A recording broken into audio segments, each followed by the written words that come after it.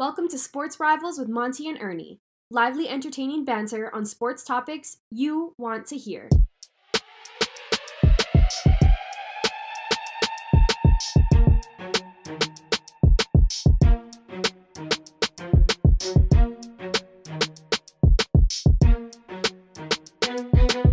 All right, hey everyone. We want to welcome you wherever you are and however you may be listening to the Sports Rivals. Again, here with Ernie, it's Monty, and we've got another exciting show on tap for you. We've got the NFL heating up with trades in the draft, NBA trading deadline, winners and losers, but first, of course, March Madness. We are now down to the Elite Eight. This weekend, not as crazy as last weekend. Some great games, Ernie. So what do you think about what happened over the last couple of days leading us to the Elite Eight? You know, I was on that bandwagon with Loyola, but unfortunately, their terrific run came to an end. But against a number 12 seed, so that still makes it a little bit exciting on that part. Oral Roberts, a 15 seed, made it close. That was a very exciting game. They actually had the lead going into like the final 14 minutes into the second half, but things happen. Yeah. But other than that, you got, with all this craziness and everything, you still got 3 number ones still alive. And we were talking off the air that if you chose the favorites, just the favorites going in this bracket, you would have a team going into the Elite Eight in every single in the West, in the East, the Midwest, and the South. You'd still have a surviving team. Where unlike me, I am hanging on Baylor as my sole survivor. But you know what, Ernie? I mean, Baylor does look good. I think this weekend, again, I am mesmerized by what the Pac-12 is doing. Right. You have a number 12 seed in Oregon State. Yes. And it hasn't been easy for them. They had to beat the number 5 Tennessee, the number 4 Oklahoma State, and then they took out a great, a very fundamentally sound team in Loyola of Chicago. You have UCLA, who's now played 4 games already because they had to play the play-in game, if you remember correctly. Right. And they knock off Alabama in overtime. And then you have USC and Oregon playing, and USC, as we're recording this right now, up 16 points with 12 minutes left. So it looks like USC is going to advance, which you had USC there in your Elite Eight. So for me, it's the Pac-12, and how dominant they have been is incredible. And then the next thing is the play of the number 1 seeds that remain. I mean, Gonzaga looked good today, winning by 18 points. Right. Michigan looked good today, winning by 18 points, which is surprising. All you guys know I'm a big Michigan fan. I did not see them beating Florida State by 18 points, but their defense was incredible today. They didn't shoot the ball well. I think they had 2 3-pointers the whole game and still won by 18 points. And then Baylor started slow yesterday in the first half. Right. Finally took it to Villanova, and they came through. So you have the cream kind of rising. But that Gonzaga-USC game is going to be a battle. USC with Evan Mobley, the number 2, or maybe even top pick, depending on who gets the number 1 pick, going up against that Gonzaga team. But if Gonzaga plays their best game, no one's going to beat them. Then you have Michigan against UCLA. That's a game that anyone could win. Michigan just found out today that Livers is out for the tournament for sure. But they've seemed to be surviving without him and adjusted to a different form. And then you have Baylor. You have Baylor. They have Arkansas.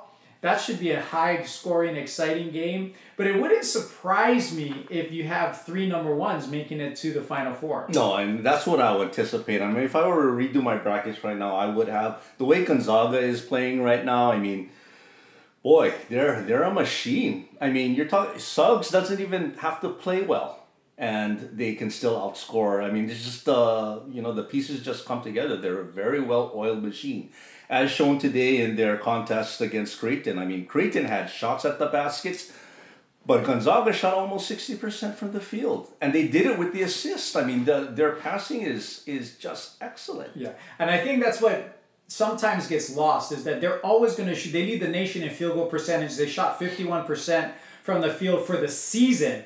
But what they didn't have today was a lot of three-pointers. They had it in the beginning. You had Nebhard and Joel Ayayi with 5 3-pointers in the beginning part of the game. But Corey Kispert was a non-factor. Only putting up 1 shot in the first half, only taking 6 shots for the game. But Drew Timme did well. But their passing is incredible. 50 points in the paint today. All of them through cutting and passing and unselfish play. And their defense has been better than expected. Right. You know, their defense really clamped down on Creighton after... Yeah, I think at the 8-minute mark in the first half, it was already 27-23. It looked like an NBA game. But from that point on, they really clamped down and made it tough on Creighton. Right. Yeah, just Creighton I don't think they believed really in their overall play. I mean, they missed a lot of points in the paint. And that was because of their ISO game. Their passing game is not anything close to Gonzaga. But I believe you are correct in regards to USC giving them a problem with the Mobley brothers protecting the paint and the inside. I believe this is gonna be their hardest test. Yeah, it's gonna be. I mean, I think Timme's gonna have a hard time with Mobley. I think if Timme can get Mobley in foul trouble, that would be all she wrote for USC. But if Timme, on the other hand, gets into foul trouble, then that's going to be a problem. I think the next game, they're not going to be able to rely on Drew Timme, Mr. Mustache, to lead the charge. I think it's going to be Corey Kispert and the guards that are going to have to outplay the USC guards because down low, USC is tough. Could be. But it's going to be a tough game. I would expect that one to be not a double-digit win for Gonzaga like all their other games have been. I think this one's going to be a dogfight. It will, but I anticipate that Suggs hasn't been playing well from an offensive standpoint. He's bound to have a good game. This next matchup might be where he shines. Yeah, and then in the East with Michigan and UCLA, can UCLA continue this unbelievable run? Who knows? I hope not. I mean, I hope not. I hope they run out of gas, and I hope Michigan is able to continue this amazing defense that they're playing. A new person every game stepping up and getting some key points. Right. I would love for the Final Four to be Gonzaga and Michigan in one half. My two teams playing against each other. So I would think that Michigan would be the favorite in this one. I think UCLA is going to run out of gas. Michigan will win a close one. And then Baylor against Arkansas, I see Baylor winning that. I think Baylor is starting to play better. If you watch the first half, you wouldn't think so, but once they adjusted and they took advantage of their athleticism, they pretty much put Villanova away. I think they're going to be able to do the same to Arkansas. I think they're too much to handle. But I think Oregon State knocks off Houston. Could be. I think Oregon State knocks off Houston. So it's not far-fetched to think, as much as I want Michigan to win, that you could have a situation, and as much as I want Gonzaga to win, that 3 Pac-12 teams may make the Final Four. Good. And that hasn't happened since 1985, I believe, when the Big East had Georgetown, St. John's, and I forget one of the other, Syracuse, I believe, that all made the Final Four. And that hasn't happened since then. But man, I hope that doesn't happen. I mean, Oregon State, let's go Beavers, but not USC and certainly not UCLA for me. Well, as much as I'm a Laker, Ram, Dodger fan, I hope LA is crying on Tuesday night after Gonzaga and Michigan advance. Yeah, I mean, I have to follow your path in regards to UCLA versus Michigan. I mean, we all have to remember UCLA have had to play an extra game in order to get there. You know, so, you know, as when in your words, running out of gas, you know, this is like they're playing in their Final Four game, you know, where Michigan has that extra game. Yeah. But nevertheless, Michigan, I mean, I think we're both surprised that they made it this far without Livers. Yeah. I mean, I thought they were going to lose to LSU. We talked about that last week. And they were down 9 to start the game, but they clawed their way back, found a way to win. And then today, they just looked great. I don't know what happened to Florida State. I thought Florida State's length was going to give Michigan problems, and it did. Michigan didn't shoot well in the first half, but they were able to frustrate Florida State, force them into bad three-point shots, and then just win going away. So gang, Elite Eight games tomorrow: Baylor, Arkansas, Oregon State, and Houston. And then on Tuesday, Gonzaga, USC, and Michigan versus UCLA. Real exciting. But player-wise, Ernie, I mean, I think we analyzed the teams, but from a player's perspective, which players do you think are really standing out? they're going to be from the losing teams. I mean, I really like how Admis played. You know, he was phenomenal up until the last 15 minutes of that game. You know, I mean, he single-handedly kept them in the contest. But you have to realize that when I know we were talking earlier about this in regards to riding a hot hand, when you're up by 10 and when you have the momentum, to me the biggest thing to hold that lead, you cannot give the momentum back. You cannot. You just can't give it back. I mean, that is to me that is the biggest no-no in closing out a game. I mean, I've seen it on the NBA level. You know, I've seen it on every single level. I mean, and that's basically what they did. I mean, Arkansas was on their heels basically. You know, they're I'm not sure how much of the game that you watched, but from what I saw, they were in a panic mode.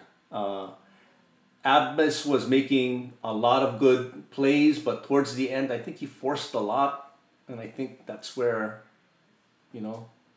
You know what I think? I mean, what I think happened in this tournament for Oral Roberts, I mean, I think for Adams' sake, I know he led the nation in scoring, but most people don't really take that serious when it's coming from a small school. But I think people got to see that he is legitimate. Mm-hmm. And we were talking about this off the air. I'm curious to see if he takes this momentum established from the tournament. He is a senior. Does he go into the NBA and try to get drafted?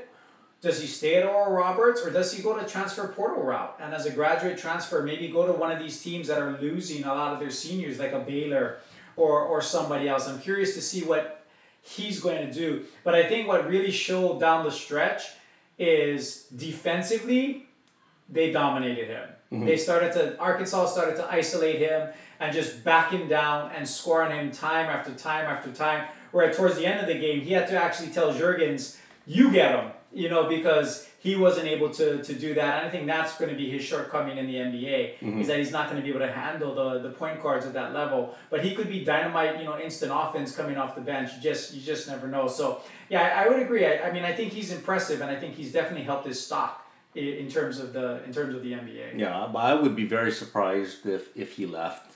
I mean, if he left Oral Roberts, it's going to go to be, in my opinion, it's going to be going from Oral Roberts to the NBA.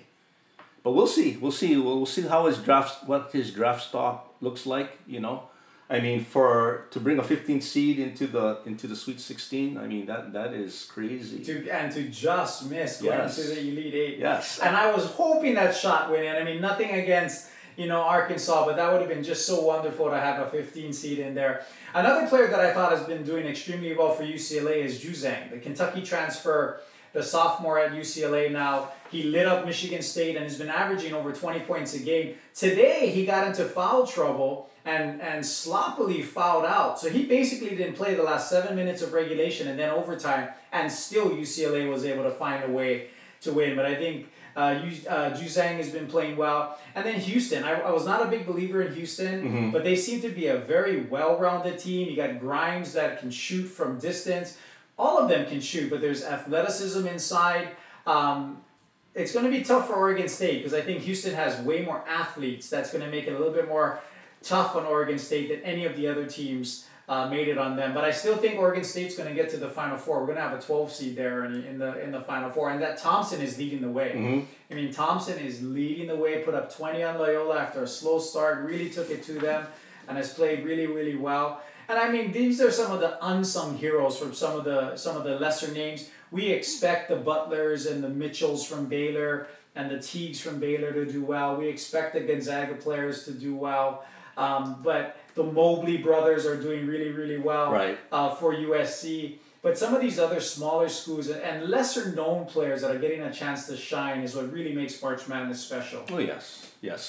I mean, it harkens back to the day where Carson Edwards brought Purdue to the final, you know, was it to the final Elite Eight? Yeah. Yeah. To the Elite Eight. Just launching it, yeah. Just launching it. Okay, so Ernie, before we move on and we take a break and we come back with the NBA, You sticking to what you have remaining here? Who makes the Final Four? How do you see each of these matchups going? Let's start with Gonzaga, USC. Who do you got in the West? I like Gonzaga.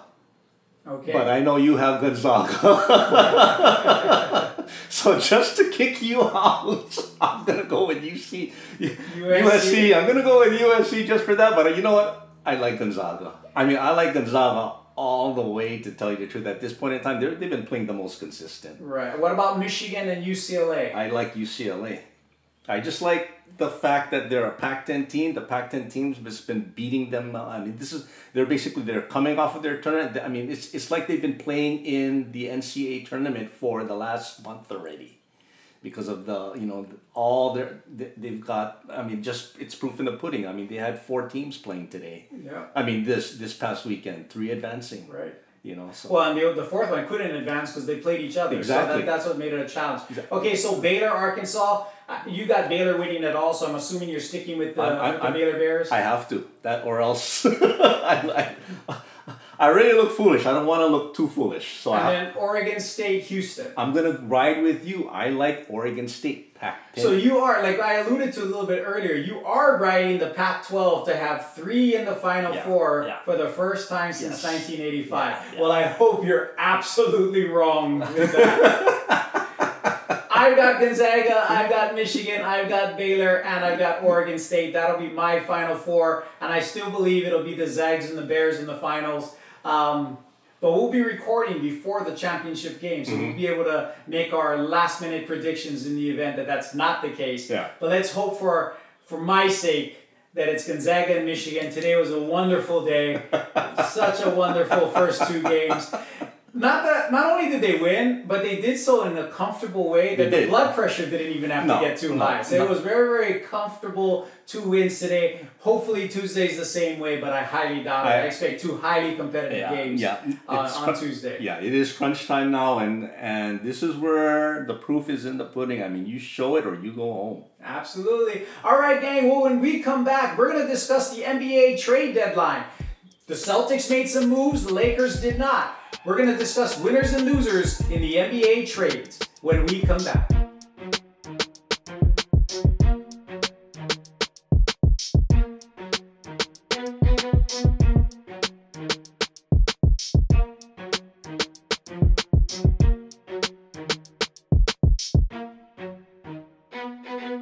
All right, Ernie, this week was the NBA trade deadline on Thursday, and I know we're excited. We're waiting for this to happen, but in my opinion, little lacking in terms of star power and a little lackluster in terms of ground-shaking activity. I think the world has changed now where many people are waiting for the after trade, where people negotiate contracts and then you start to sign people on the free agent wire. So I think that has impacted things. But your Celtics did make a couple of moves. What were your thoughts on the trade deadline? Who do you think did well? I mean, who are your winners and losers? Well, it didn't have the oomph as what you said, but there were still a number of trades. I think they said the most since 1985. So as far as the number of transactions that went through on Thursday, there were a lot. I mean, Lowry's still on the board, so unfortunately that didn't provide one of the oomphs, and out there, but it's really hard to say. I mean, the Celtics, there was a very good shot prior to the trade deadline that he would be a Boston Celtic. There were rumors that Fournier would have been part of the package, but Denver instead got him, and the Celtics in their attempt, they got Fournier, but I like what they did, because the Fournier trade, they kept their core. Marcus Smart was part of the rumored trade bait. On top of that, they kept Marcus Smart, and they only gave up 2 second rounders. And I believe if you believe the chat out there, the word was Marcus Smart, 2 first rounders, for Fournier and Gordon. So that means if they only gave up 2 second rounders, you're saving Marcus Smart and 2 first rounders for Gordon, and I would never have done that. Yeah, so for me, I have the Celtics listed as a loser, but the only reason I have them listed as a loser is because I don't think they did enough to go from where they are and to try to win the East. Oh yeah, there's no. But I do agree that they dodged the bullet and not trading for Aaron Gordon. Yeah. I mean, I like Aaron Gordon. Just to watch him in dunking in the warm-ups would be worth it. But I don't believe he's a good fit for that team. He's a duplicate of their best players already. And I don't think he would add anything to them. And to give up Marcus Smart, who's their leader. Right. And I think it's clear he's their leader. When he's present, he leads.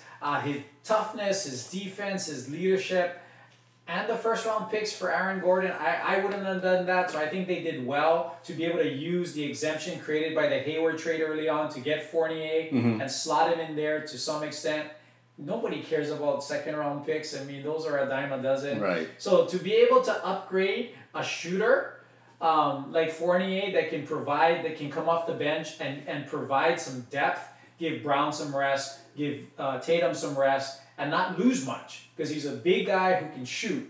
I think that's good. And then I was a little surprised, though, that they went ahead and traded Thies for Mo Wagner. I'm not sure that's a ground-shaking type trade, but you're trading a starter for somebody who barely plays for Washington. Yeah. So I was a little surprised. Wagner they're different players. Wagner can shoot from the outside. Maybe that's what they're looking to do, spread the floor. But that one kind of surprised me. I thought they downgraded with that. Yeah, that was a definite downgrade, but that had to happen, or they would have been in the luxury tax. Oh, okay. So basically, that was the move on top. But Wagner, for his first game, he played the other day. I mean, he sunk his first 3-pointer from the outside. So he has a soft spot in my heart because he's a Michigan player, and of course. He's there cheering for his brother Franz, who's there right now for Michigan. But I thought the Celtics, I was hoping for your sake, not for my sake, because as a Laker, we don't want the Celtics to do well, that they were going to do a little bit more that would get them a little bit further up the pecking order. But the House of Magic, they gave everybody value away. Yeah.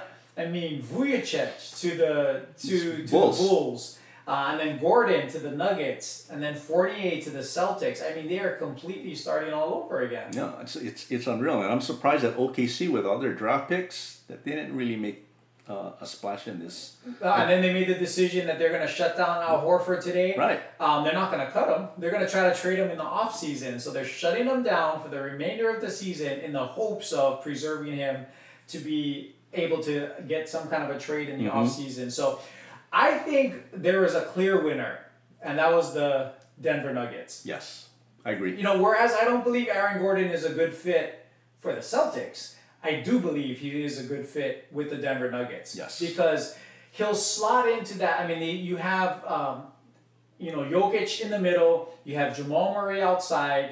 You have Michael Porter, who's more of a stretch 4. And now you have a very athletic 3 in Aaron Gordon. And not only Aaron Gordon being athletic, and I think it's not necessarily his offense, although he's shooting lights out this year. He's never been a real 3-point shooter. Where I think he's going to be valuable is he has the athleticism to give LeBron a hard time, to give Kawhi a hard time, to give Paul George a hard time when they match up in the playoffs. Right. Because they really have no answer. As good as Michael Porter we hope will be, he's not a good defender. And there's no one to match up with LeBron and Kawhi and Paul George. Now they have somebody. So now they match up better in the playoffs. So I thought they did really, really well. They got JaVale McGee, which is going to be, somebody that can give them 10 to 12 minutes, block some shots. That's not a big deal. But they got Gordon for giving up Gary Harris, who's really faded off in the last couple of years. So I think the Nuggets did real well. I do too. And essentially Gordon replaces last year's Jeremy Grant, in that particular role. And we saw how far Denver went. They went all the way to the East, the Western Conference Finals with that combination. Yeah. So I think that was a necessary move, and I think that's why they won the bidding war in regards to Gordon. And JaVale McGee, to me, that was just icing on the cake. Yeah. I agree, and I think this puts them up at number 3 right now. I think you still have the Jazz and the Clippers at 1, 2. My Lakers, I'm very concerned that they're not going to make the playoffs. But I do view the Lakers, and I have a couple other winners, but I want to talk about the Lakers a little bit, of course. I was really happy that they didn't trade for Lowry. Right. Because and Chris Broussard was just ripping on the Lakers for a couple of days. How do you not go after them? How do you not? But he's 35. I mean, he's 35 years old. Toronto asked for Dennis Schroeder, KCP for salary cap purposes, and Taylor Horton Tucker, No. who the Lakers believe is going to be a very, very good player, still only 20 years old. So you give up 3 guys, 2 important defensive pieces for a 35-year-old free agent. Right. I don't believe that makes them better. Right. And if they don't make the playoffs anyway, now you have a situation where you've given up your future for nothing. You know, and I just don't know right now. I don't know if LeBron, he's still supposed to be out for 4 more weeks. Anthony Davis is going to be out for 3 to 4 more weeks. I don't know if they hang on. I mean, I don't know if they hang on to a playoff spot. So I'm glad they didn't mortgage part of our future to get Kyle Lowry. No, and I believe that's the reason why Kyle Lowry is still on Toronto. I believe all of the other clubs saw that, this is an aged person. Still playing quality basketball, of course, but for how long? Yeah. I mean, he's still good, so don't get me wrong. And Chris Broussard's point was, if you're the Lakers, you know LeBron's running out of time. You got to do everything you can to win every year. And I disagree with that. I mean, if LeBron and AD were healthy and we're trying to match up with the Nets, then I get it. But right now, there's a big unknown what we're going to get from LeBron and AD, and if the Lakers even make the playoffs. Exactly. So to roll the dice, that would have been a foolish mistake. So I personally am very happy that the Lakers did not pull the trigger there. No, true. I mean, you got to see, you got to see how your big guns do when they come off of injury. I mean, injury is a big thing. They lose explosive. We see it from a lot of players out there. His name escapes me. The Detroit guy that just got traded to the Nets. Blake Griffin? He's a prime example. I mean, without his hops, his explosiveness, I mean, he's a shell of his former self. Yeah. So. But speaking of those Nets, so they got Blake Griffin, right? But I don't know if he has much left. No, he doesn't. And then they got LaMarcus Aldridge. So he signed with the Nets. And he's aging, but still a quality post. Yes. That's one thing that they don't have.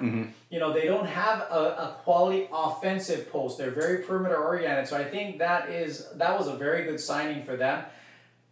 But at some point, it's too much. We don't know because KD hasn't been back. Kyrie, Harden, and KD haven't even played very much together. I think they played like 4 or 5 games together.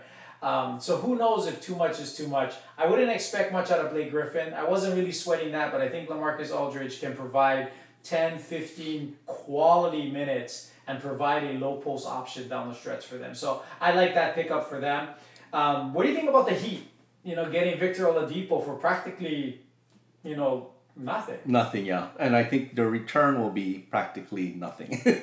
Oladipo he was averaging, 20 points with the Rockets, but, everyone's saying those were empty calorie stats. Yeah. I mean, he's nowhere near what he was 3 or 4 years ago. Yeah, I agree with that. I mean, I think he's still battling an injury. The only part that's hard for me is, I think we've seen this a couple of times already. I think in James Harden's case, he was nothing in Houston. He went to the Nets and then he got motivated. PJ Tucker just quit on Houston in the middle of their 20-game losing streak. He gets traded to the Bucks. Now he's excited. So Oladipo going into the playoff hunt, does he raise his level or is he physically incapable of doing that? That's where I think is unknown. But for Miami, giving up Kelly Olynyk and Avery Bradley and a couple of packages of popcorn, that was well worth the risk to go ahead and get Victor Oladipo at this point in time to see what it is that he has. And then they got Ariza and they got Bjelica from Sacramento, role players, right. But again, players that can provide some quality defensive minutes against a KD or a Giannis, or in your case, Tatum and Brown. Right. So, I like what the Heat did. I don't know if it's earth-shattering. I think that team is still going to go as far as Jimmy Butler takes them, and on how healthy he is. But I thought they did well. And as much as I hated to see this, and there's a varying opinion on this, I just didn't like Rondo going back to the Clippers. As a Laker fan, he won the title with the Lakers. Clippers gave up Lou Williams to get Rondo. Rondo Right. hasn't done anything for the Hawks yet this year, but it would just make me sick to my stomach if playoff Rondo comes into play and is a nail or a thorn in the Lakers' side should they match up this year. So I didn't like Rondo going back there. Although I think Lou Williams, I hope the Hawks cut him because he'd be a great fit with the Lakers. Some offense off the bench because right now we can't throw it in the ocean from the 3-point line. Yeah, Lou is showing his age. I mean, he's not the multiple six-man award Lou Williams from the past. Rondo, I mean, he's shown it. I mean, he's up there too in age, but you know, when you only play during the playoffs like Rondo does, you know, I mean, you can, and he's a terrific athlete. He takes care of himself. I mean, you look at his physique. He's an Adonis out there. But when he gets hurt now, it's broken bones. You know, it's not soft tissue kind of stuff. So, and you know what I think his value to the Clippers will be, more than anything else, is he is still a leader. Even with the Lakers, LeBron trusts Rondo. At the end of games, the ball was in Rondo's hand a lot of times to make those decisions. And that's something the Clippers lack.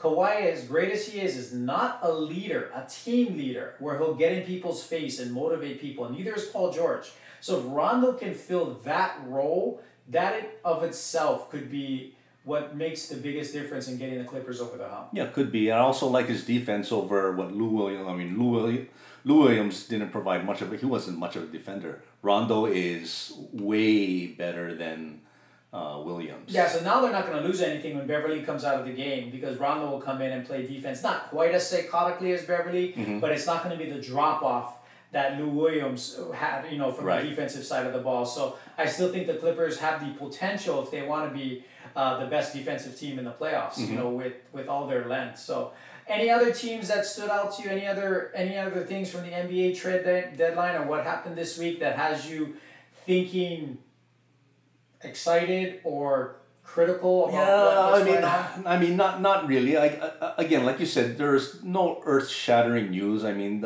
right now what you have on mind is basically the buyout market. I know that several players are really nearing close to who they're going to be deciding to play with. I know your Lakers are one of those teams with Drummond. But I don't think the needle moved for many of the teams, in my opinion. Yes, I like what Denver did, but outside of Denver, I don't even like what Miami did. You know, from where they are in the standings, I think they're going to have to claw back. I mean, they had this big run. Now they're on a losing streak. And I believe they're going to miss Olenek. You know, his outside shooting presence, you know, for being a 4 or 5 stretch, I think they're going to miss that. I think and he was so consistent. He didn't really need the ball. I think Oladipo needs the ball. I know that's why the Pacers were a little bit fed up with him, and I think that's why the Rockets really didn't like him. I really don't like that pick for the Heat. Yeah, and I don't think anything happened that changes anything. I think the Nets are the clear favorite, provided they're healthy in the East. I don't think the Sixers did anything substantial to make me think that they're going to be able to beat the Nets in a series, even if Embiid is healthy. Right. We got George Hill. That doesn't really move the envelope there.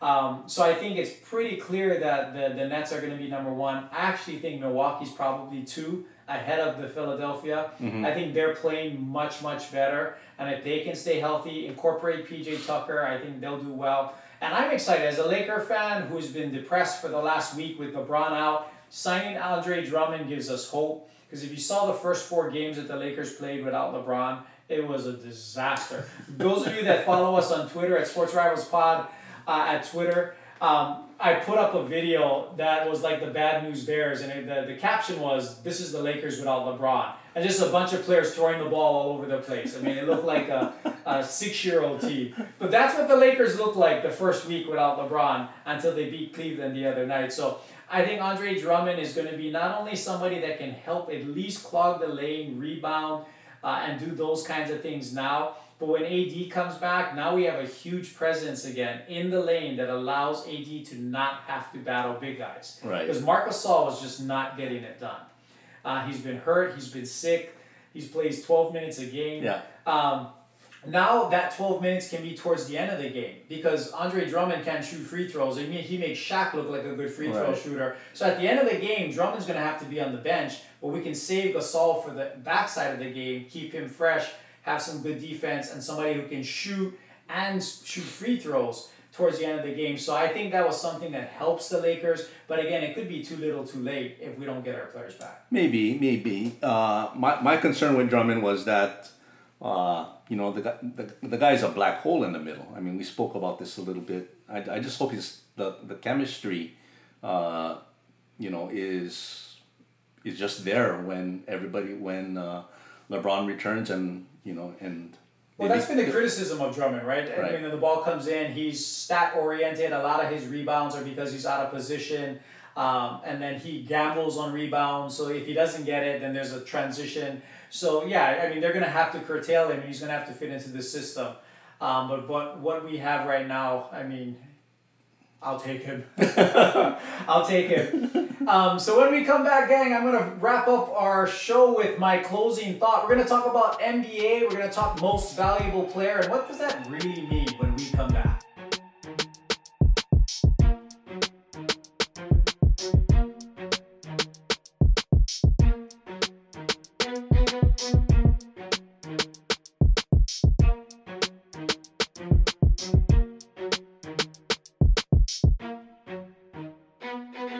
Alright, gang, I'm going to talk about the most valuable player in the NBA. And I'm not going to debate, because Ernie and I had this debate at the halfway point, who's the MVP at this point in time. That's not what I'm going to debate. What I am going to debate is specifically talking about LeBron James in general. And I think back in the 80s and 90s, there was a time where Michael Jordan could have been, if you truly were voting for the best player in the NBA, the MVP every year. I mean, he could have had 10, 12 MVPs because every year after his first 2 or 3 years in the league, Michael Jordan was the best player in the NBA. His team won. He was leading the league in scoring almost all the time. He was by far the best player in the NBA. But he only won 5 MVPs, right? So I think it gets to the point where sometimes people start to nitpick and be like, let's give it to somebody else. Let's give it to somebody else. LeBron, case in point. His first 10 years, 4 MVPs. His last 8 years, where he's played better than his first 10 years, 0. None. He's always in the top 3, but for some reason, he's always passed over by the flavor for that particular year. Whether it be Steph Curry before, who won back-to-back. Whether it be Harden 1 year. Whether it be Giannis now as the flavor of the month. LeBron always gets passed by. But true value comes from what your team does when you're playing and when you're not playing. So I got some statistics just for this year, okay? Because we're not going to go back into all the different years, but just this year, the Lakers are 11-7 with LeBron and without AD. Okay, so they've won 11 of 18 games with AD out. And the record is even better. It's 11-3 when it's not multiple players out. Because the Lakers lost 4 in a row when Schroeder, Gasol, and AD were out. So if you have at least Schroeder there, the Lakers are 11-3 without AD. Okay? Let's look at the Nets. They're 19-8 without KD. So they've won 19 out of 27 games playing without Kevin Durant. The 76ers, they're 10-6 without Joel Embiid, including 9 of their last 10 since his most recent injury. Early in the year, he was out for a week. They went 1-5. This current injury with his knee, they've gone 9-1 since he's been out.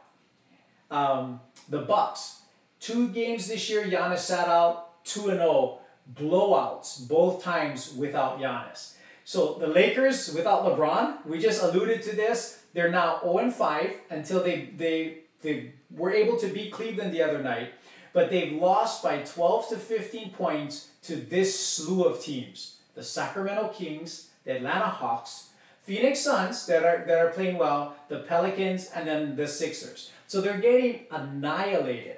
We're looking at the score right now. They're playing the Orlando Magic, who we just talked about mortgage their whole future, and they're down to the Magic with 5 minutes left in the fourth quarter, 84-80. Again, without that. Now let's take it back a little bit further. Cleveland, the year before LeBron came back, they were 33-49. LeBron comes back from Miami in his first year. Cleveland, 53-29. A 20-game improvement, they go to the finals. When he comes to the Lakers, the first year after LeBron leaves for the Lakers, the Cavaliers go from 60 wins to 19 wins. They go 19-63 the year after. A 40-game difference. The Lakers the year before LeBron, 35-47. The Lakers year one with LeBron, 28-27. But that was with his groin injury. In the beginning of the year, before he got hurt, they were 16-6. He tore his groin, missed 25 games, and the Lakers fell so far out they never really recovered. But year two, world champions. So that, to me, truly signifies the value of a person. No matter where he goes, they win, and when he leaves, they fall apart. And this is where this year I have a little bit more respect for James Harden, because I think James Harden is kind of showing, when he was with Houston, not by himself, but even when he was by himself, Houston was competitive. They traded him, they immediately lost literally 20 games in a row. And then he goes to the Nets, KD's been hurt, Kyrie's on another sabbatical right now, and they're still winning 16 out of 18 games, and he really is dominating. He's probably playing some of the best ball he's ever played. That's value. That's value. He's raising their level of play, and Houston has fallen apart. So that's my opinion. I mean, to me, LeBron James has been the most valuable player in the NBA for almost 15 years. Whereas he is the number one person that moves the success of a team more than anyone else. I mean, what do you think? That's a very interesting take on regards to the MVP. I mean, I just look back to past, to old basketball, and I look at Wilt Chamberlain during the days of where Bill Russell won more MVPs than him. As far as an individual player, I definitely believe Wilt Chamberlain was better than Bill Russell. Okay, but from what I know is that being an MVP, even though it's an individual award, it's not so that necessarily an individual award. It's based upon the players around you, how well the team does, and I believe that's why Wilt Chamberlain didn't win it for how many years. In fact, the years that he won it, I believe he had lesser statistics. He didn't. I think every year he wasn't scoring. Averaging 50 points per game. Like as he did in some seasons. So it's interesting. I mean, Michael Jordan. Even when Michael Jordan came into league, I believe he was averaging like 36, and he didn't win that year. And then when he averaged 30, he won the MVP. MVP. So from looking at it from that perspective, MVP is not you making.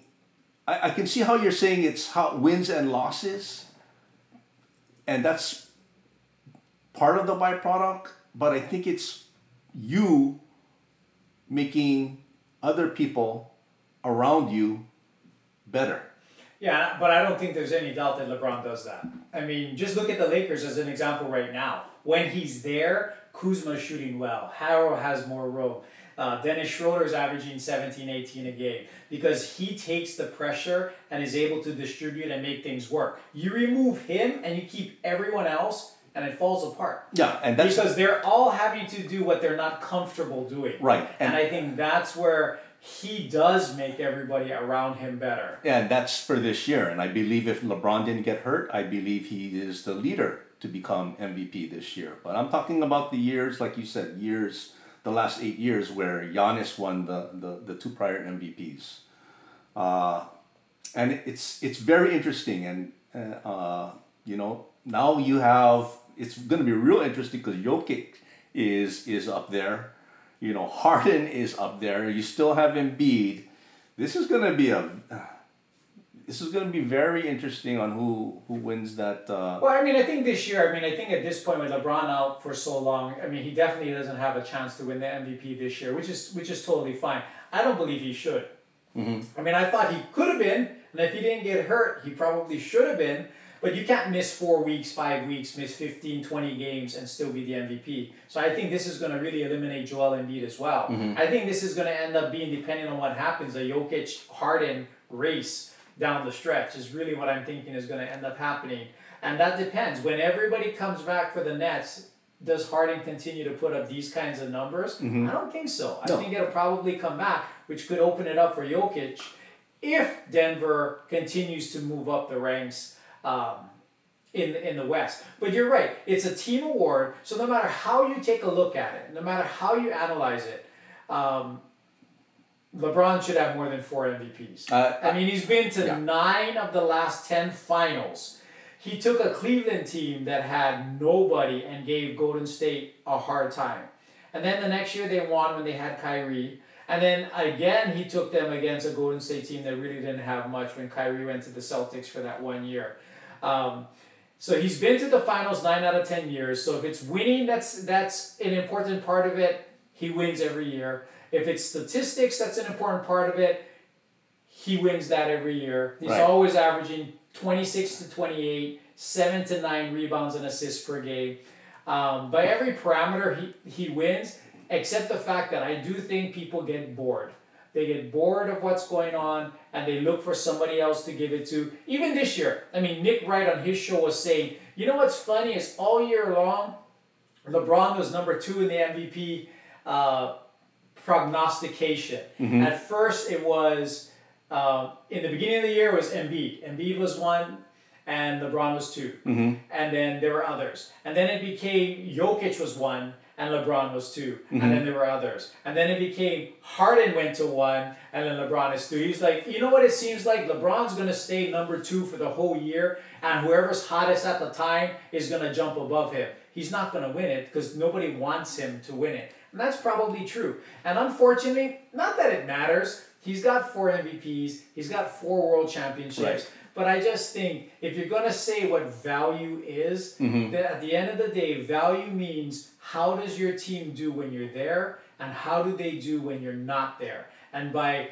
in season, like what's going on with the Lakers right now, they're falling apart without him and AD. And when he goes to teams and leaves teams, the impact upwards when he gets there and downwards when he leaves is like nothing that we've ever seen. Even Michael Jordan, when he retired the first time, the Bulls still went to the Eastern Conference Finals. When LeBron left, the Cavs lost 40 games in the standing. I mean, even MJ didn't have quite the same impact that LeBron has on his teams. And it's a different world right now. So LeBron kind of comes in and dictates who he wants around him, and you develop a style around LeBron, so when he's not there, it's hard to, you have to start from scratch and come up with another whole type of style. And that makes it a part of the problem. I just think LeBron is the most valuable player for the last 18 years. He's not going to win it this year. Will probably never win another one because he's getting old, he's getting hurt. He's had a tremendous career, but I just wish we'd give it to who is really the most valuable and not give it to somebody just because somebody else has won it. I mean, fair is fair. Bill Russell won it because he was truly the most valuable player. He wasn't as good as Will statistically, but his teams won every year. And at the end of the day, that's what it comes down to. You got to be able to win. You win division titles because it's a regular season award. So do you win your conference? If your answer is yes, then that's all you can do. And then Bill Russell capitalized by winning championships. No, but MVP is chosen before that. Before the championship. So I mean, but they dominated the regular season. Exactly. So they won the championship, but they also dominated the regular season, which is what LeBron's teams have always done. You know, even last year they were the number 1 seed. So you do everything you can in the regular season. His team is almost always the number 1 seed in whatever conference he's in. Whether it was Cleveland, Miami, or the Lakers, they're the number 1 seed. And he still doesn't win. Yeah, I'll agree with you on the fact that I think people do get bored. I think once you reach a certain pinnacle, more is expected of you. And you're held to a different standard. Yeah, you are. So you have to go above and beyond exactly. what your normal is. You have to build upon that. It's definitely more difficult, I believe, to maintain that top status. That's just the way it has been. But I don't believe that you change the rules from what's been going, because that's the way they choose the MVP. I believe it's been going on for the last 15 years. Oh yeah, and it's in all sports. Right. The true, like Tom Brady, he only has 3 MVPs. He's the greatest player in NFL history. Good enough. So I mean, exactly. it does happen. Again, he's not going to statistically have the best season, but he has all the championships. Mm-hmm. So at the end of the day, that's what it is. Just me venting because I'm mourning that LeBron is out, and I know he wasn't going to win the MVP. So I had to vent and somehow incorporate him into the conversation. But that's all I had for today. So again, Dan, we talked NBA trade deadline. Nothing earth-shattering. We don't think that anything happened that's going to dramatically impact the NBA season. We think it's going to be a matter of who is healthy, who is playing well, and how do we go from there. And then the NCAA tournament. Elite Eight is set.